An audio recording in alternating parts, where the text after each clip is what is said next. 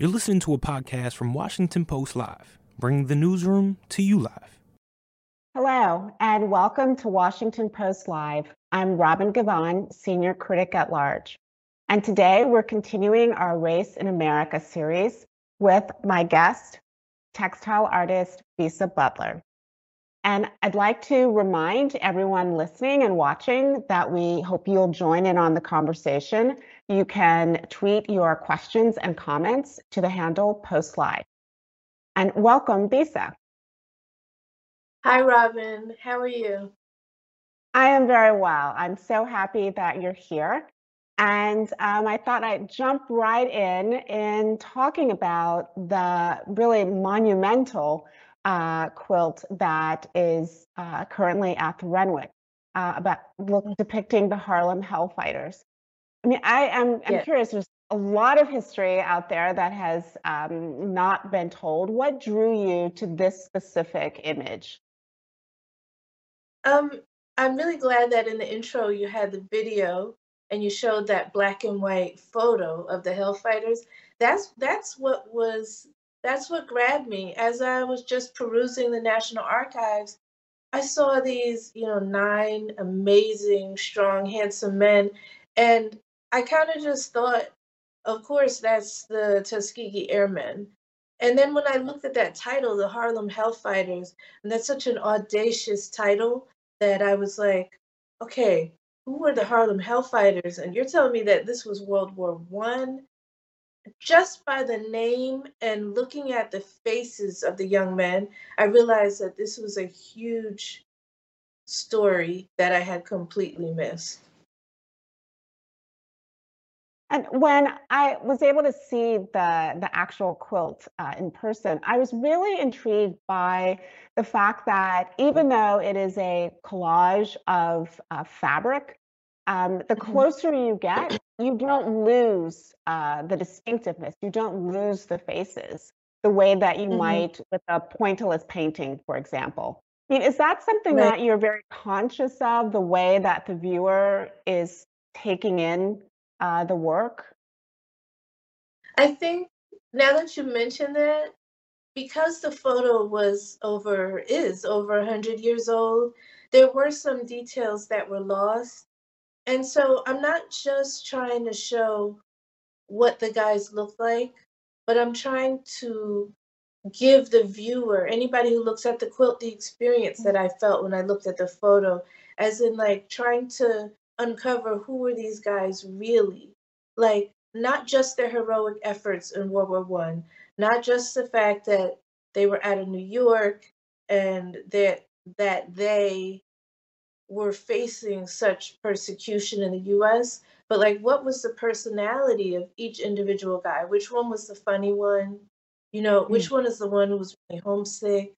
Which one is the one who's a natural born leader? I was trying to discern all of those things. So when you mention like that, it doesn't get blurrier and it doesn't lose focus as you get closer. That's like me trying to do that deep, introspective, deep dive into the psyche of a man. And one of the other, I thought, really intriguing aspects, and I know you've talked a bit about this before, has been your choice of the particular fabrics that you use, the colors that you choose, the fact that some of the faces are in tones of blue and others are in tones of reds and yellows. Can you talk a little bit about the way that you choose the colors and what you hope they evoke? Sure. I mean, when I first started creating artwork, I was a painter, and I was a student at Howard University, and this was like the 1990s. My professors, a lot of them came directly out of the Afro-Cobra movement, which was the visual arm, if you will, of the Black Panther movement, a way that young Black African Americans in the 1960s could say with their artwork what other people were saying with their speeches and with their marches and with their actions. And that embracing of a Black identity also came with a new color palette which they wanted to determine for themselves, not only just using color to depict a human being, but using color to depict an African American person whose roots are in the continent. So, what were the textiles like? What are the bright yellows and the bright oranges and the reds and the indigos? Like, what are the colors that you would see if you traveled to Africa in the 1960s? Or if you walked in any urban city in the 60s, what were those colors that the young, hip people were wearing? And they called those the Kool-Aid colors. So, cool as in cool, like actually hip, cool, with it, young people, what were they wearing? And it's interesting that they were translating those colors into paint. And now I'm sort of translating them back into textiles because they were being influenced by those fashions. And they also talk to us about using color to express emotion. I mean, you hear that a lot in our language. Um, we say that we have the blues, or somebody's green with envy, or, I was so angry that I felt myself go red, or I saw red, or I felt red. So I'm using those colors in an enhanced way to sort of give that insight. One young man, one of the Hellfighters, he looks kind of calm. His head is kind of like tilted, lean back to the side. So when I see that, I'm thinking maybe this young man is the one who was more cool, more calm.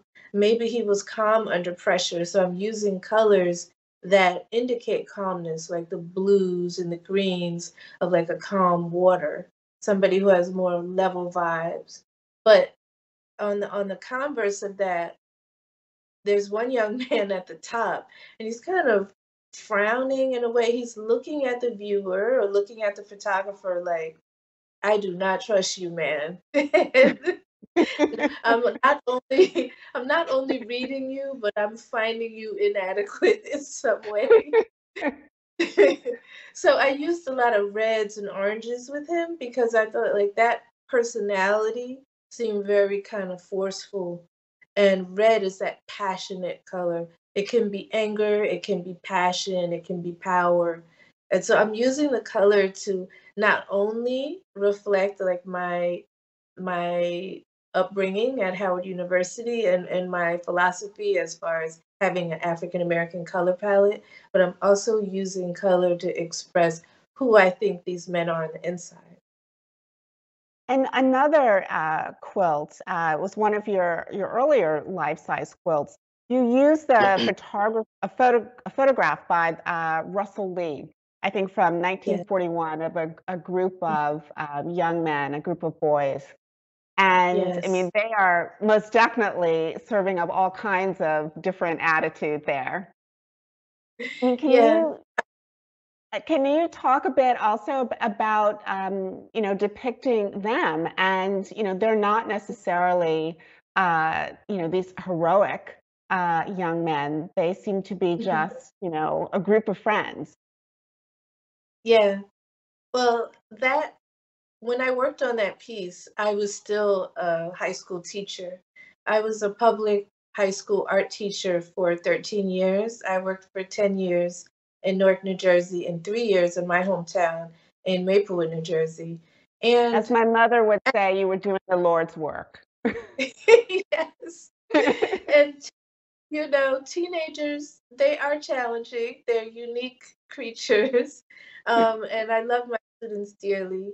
And so at the same time as I was beginning to start showing my work more nationally, I was in the classroom and I'm seeing all these things on the news. And Trayvon Martin had been killed, had been murdered not too long after that piece was made. And I was thinking about this assumption that is always made about young Black men, about people of color. They're just kids, like any other kid, whether or not the kid is poor or the kid does not have the resources that other people have. At the end of the day, the inside of that child is just like any other child.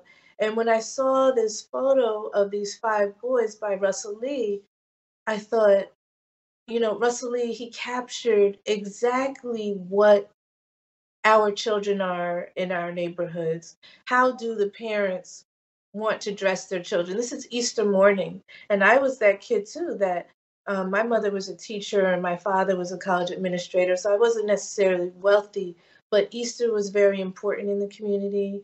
It was so important that the children looked clean from head to toe. And when I saw that, even some of the boys, you see that the bottoms of their shoes are clean too.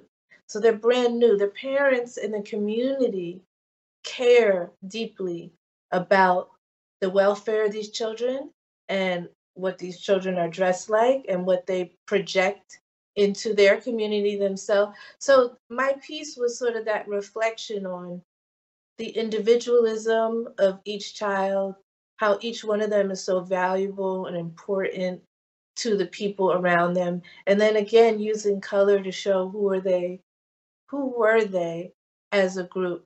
The way Russell Lee styled them, they're sort of in this diamond formation.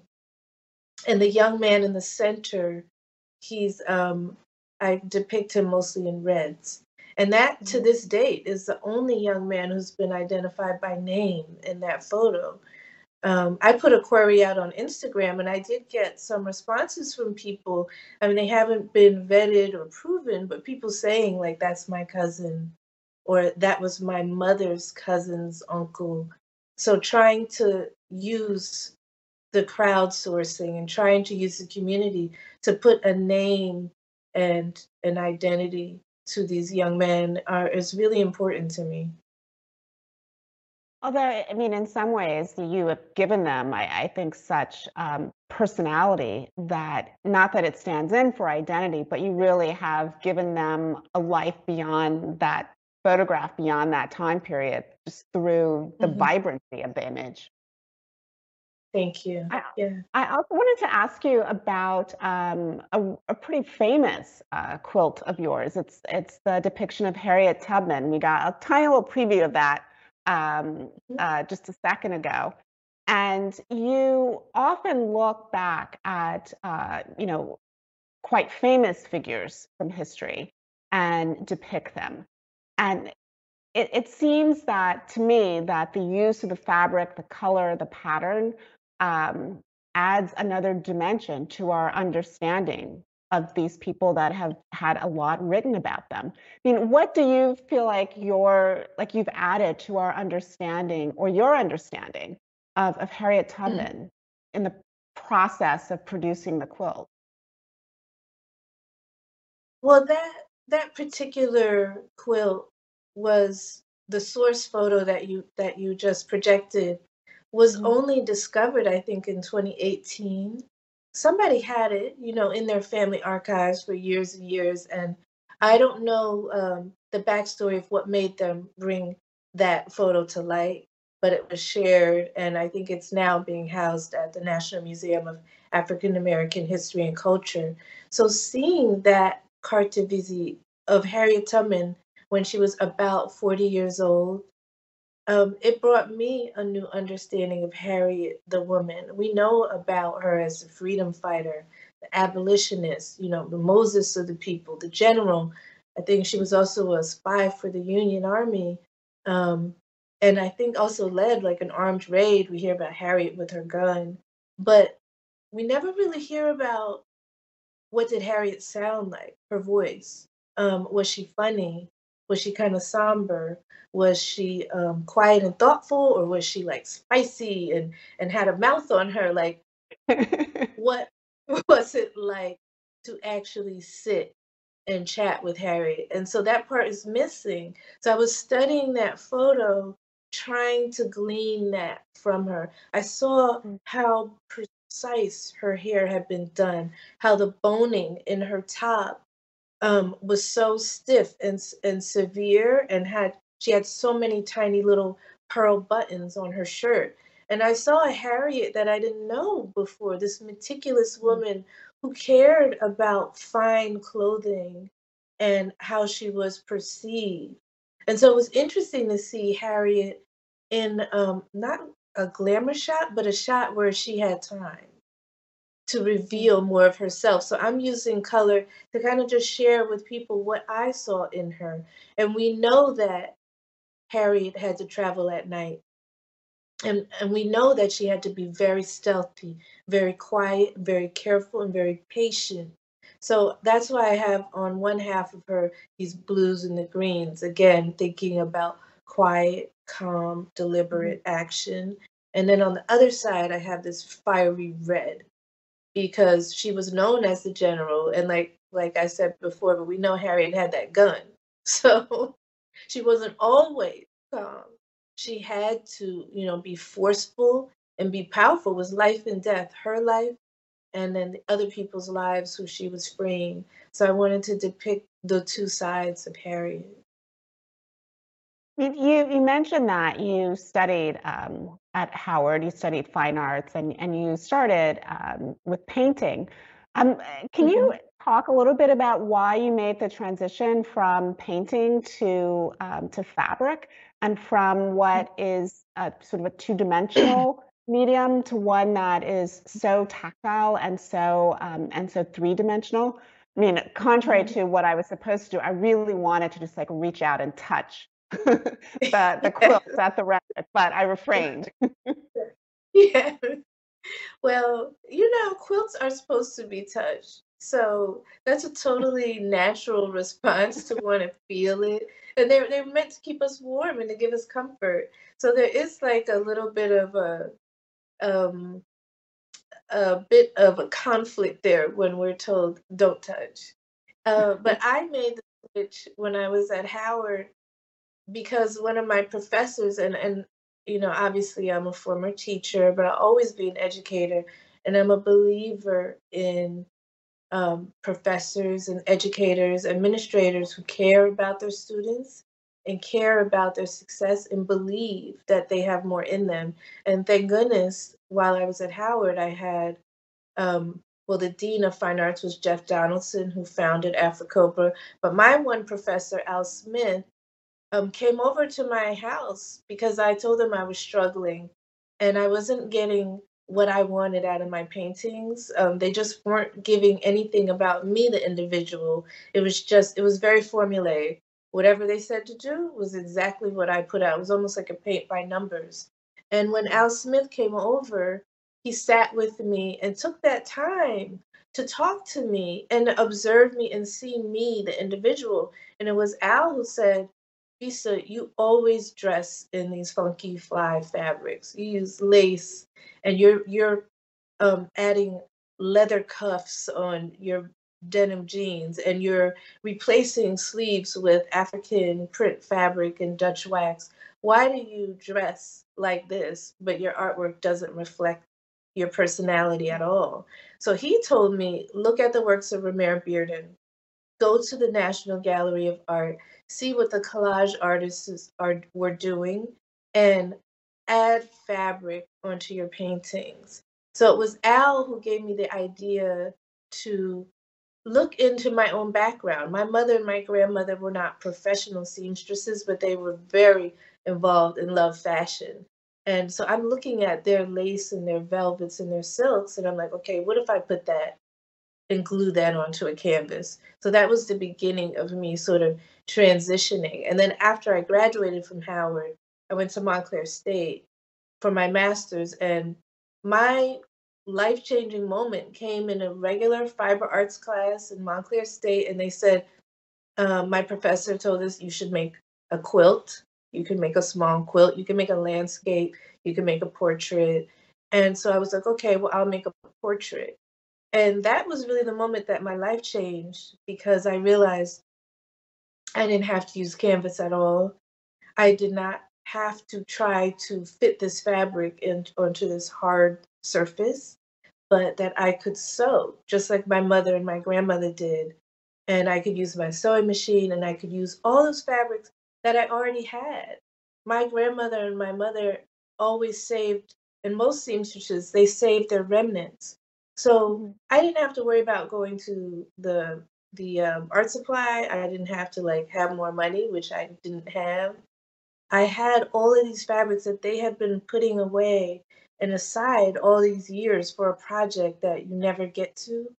And it was like they had given me their legacy of fabrics from the 50s, 60s, 70s, and the 80s, and now I'm using them to create portraits. So it reminded me, anyway, that I had everything that I needed all along. I just needed to, I needed help and I needed a professor to help me see that. I mean, one of the you brought up the fact that seamstresses always have these remnants of fabric lying about. But what's also quite striking is that you're using quite luxurious fabrics like silks and velvets and lace, Yeah. particularly when you are creating a subject's hair using lace and silk petals and things like that. I mean, Mhm. why do you choose those more precious fabrics? And I'm hoping you can talk a little bit about your depiction of hair, which is extraordinary in this quilt, Warmth of Other Suns, which takes Yeah. its name from the book, Warmth of Other Suns. Hmm. Well, initially, I used the fabrics that my mother and my grandmother had. But as I was working with them, I started using fabric to try to tell the story. Who was my grandmother? She was a woman from New Orleans. She had a Black Creole heritage, and this was a Catholic, very Catholic community. So I thought about the laces that she would have worn to church. So I'm using the fabric not only to create a portrait of her, but to tell about her lifestyle. What was the Black middle class like at that time? And as we know in our community, we've always and often had to deal with less, but we use what we have to create more. We put our own personal sense of style and flair into everything that we do. And as far as our depictions of hair, so I was at first thinking, okay, let me use Black fabric to create a dark hair. But then I started thinking, oh, I would like to use velvet because it has that soft texture and it has a tactile sense in it that gives me and can give other people the idea of what Black hair feels like. And then there's a whole nother level of that because velvet is a fabric that we use at special events. Velvet is a more opulent, more expensive fabric. So I'm also saying that I feel that our hair is valuable, our natural textured Black hair, whatever it may be, whether it's straight, wavy, kinky, nappy, that those naps are precious. And so if I use um, black jet beads that cost $150 just for a small piece, or a beautiful silk velvet that's been produced by Chanel, I'm using that to say that I believe that our Black hair is just as valuable as these high price fabrics and materials. That kind of leads to an audience question, which is from Deborah in Virginia, who also was drawn to the fabrics. And she's curious to know, how do you source and find these vibrant textiles? I mean, are they specially made? Do you have an in with Chanel? Where do you find them? I wish I did. So, hey, Chanel, please pay attention to this. But I look at fabric as my palette, and I'm always looking um, for ways to emulate the fabrics that I grew up around because my father is from Ghana and my mother grew up in Morocco. So anybody who travels in Africa or if you go to the market, you see that women, like their ordinary house dresses, are these beautifully bright, vibrant fabrics. The dresses that they wore in the 70s were called the boo-boos, and they were these big draped um, crazy beautiful textiles from Europe and printed in Africa itself. So those are the fabrics that I grew up seeing ordinary women wear to the market and wear around the house. And when my grandmother was cooking, she would be wearing these bright, beautiful boo-boos. So that seeped into my subconscious, and I'm always sort of telling the story of the subject that you're looking at, but I'm also telling the story of me, this transplant girl who has roots in New Orleans and Ghana, growing up in New Jersey in the 70s. So you'll see that in the fabric. And these fabrics, thank goodness, nowadays we can order them online. Like I order from companies like Blisco and Urban Stacks, and I go right to the garment district. I live in New Jersey, which is about 30 minutes outside of New York City. So I can go to the garment district and find, you know, the Chanels and the Marc Jacobs and their Christian Dior fabrics and buy them right then and there. Well, you know, I think that particularly now we are looking to artists to move us, to enlighten us. I mean, what do you see as the role of the artist, particularly now at a time of such upheaval? Mm-hmm. I feel like it's not just the role of the artist, right, but the role of all of us. I mean, you are a correspondent, you know, writer, producer, and you use your skills that you were blessed with to help. So I feel like we all have this responsibility to try to help, especially when Black people are suffering, that we can't just ignore that because we're in a contentious time. When we think about how misjudging somebody or overlooking somebody and not understanding somebody else's perspective can create situations like what happened in Buffalo and what happened in Uvalde. If by me creating a piece of artwork that lets you see the humanity of a person, the soul of a person, and feel that this person in the artwork is valuable, therefore the person that I'm passing on the street is valuable, then that's what I can contribute. And that was what we were taught at Howard, that we as the talented 10th at that time had the privilege to be able to go to school and be able to get an education.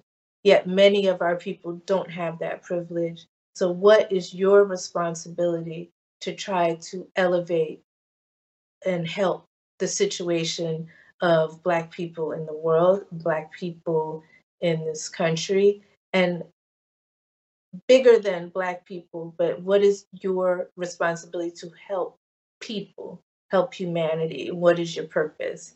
And so I feel that if I can make artwork that can help the situation, then that's what I should do. And we just have about a minute left, but I did want to ask, as a former teacher, I mean, do you have still that instinct to educate? Do you still have that instinct to speak to younger generations? I do. I suppose that'll never leave me now. I spent too many years thinking about, you know, what is my responsibility every day when I would walk in the classroom. It wasn't just the lessons that I was teaching as an art teacher, but what do I represent as a Black woman? If there were students in the class who never had a Black teacher before, students who look nothing like me and have no background like mine, what can I do to help them understand who I am, and how can I understand them and help them? And I feel that way with my artwork as well. It's still, I'm no longer one-on-one with my students, but there's still an audience and there's still communication where I'm trying to say, you know, I'm a human being and I'm depicting people who are of value, like the Harlem Hellfighters. And I also want the person who's looking at my artwork not to feel undervalued as well. So I'm still trying to have that communication that I see you and I hope that you see me and we can have an understanding. Bisa Butler, thank you so much for joining us today. I'm afraid that's all the time that we have, but it's been a pleasure. Thank you so much, Robin. I've enjoyed this conversation. Thanks for listening. For more information on our upcoming programs, go to WashingtonPostLive.com. First Look, Washington Post Live's one-stop shop for news and analysis, now has its own podcast where you can listen to all episodes in one place. Subscribe to First Look in Apple Podcasts or wherever you listen.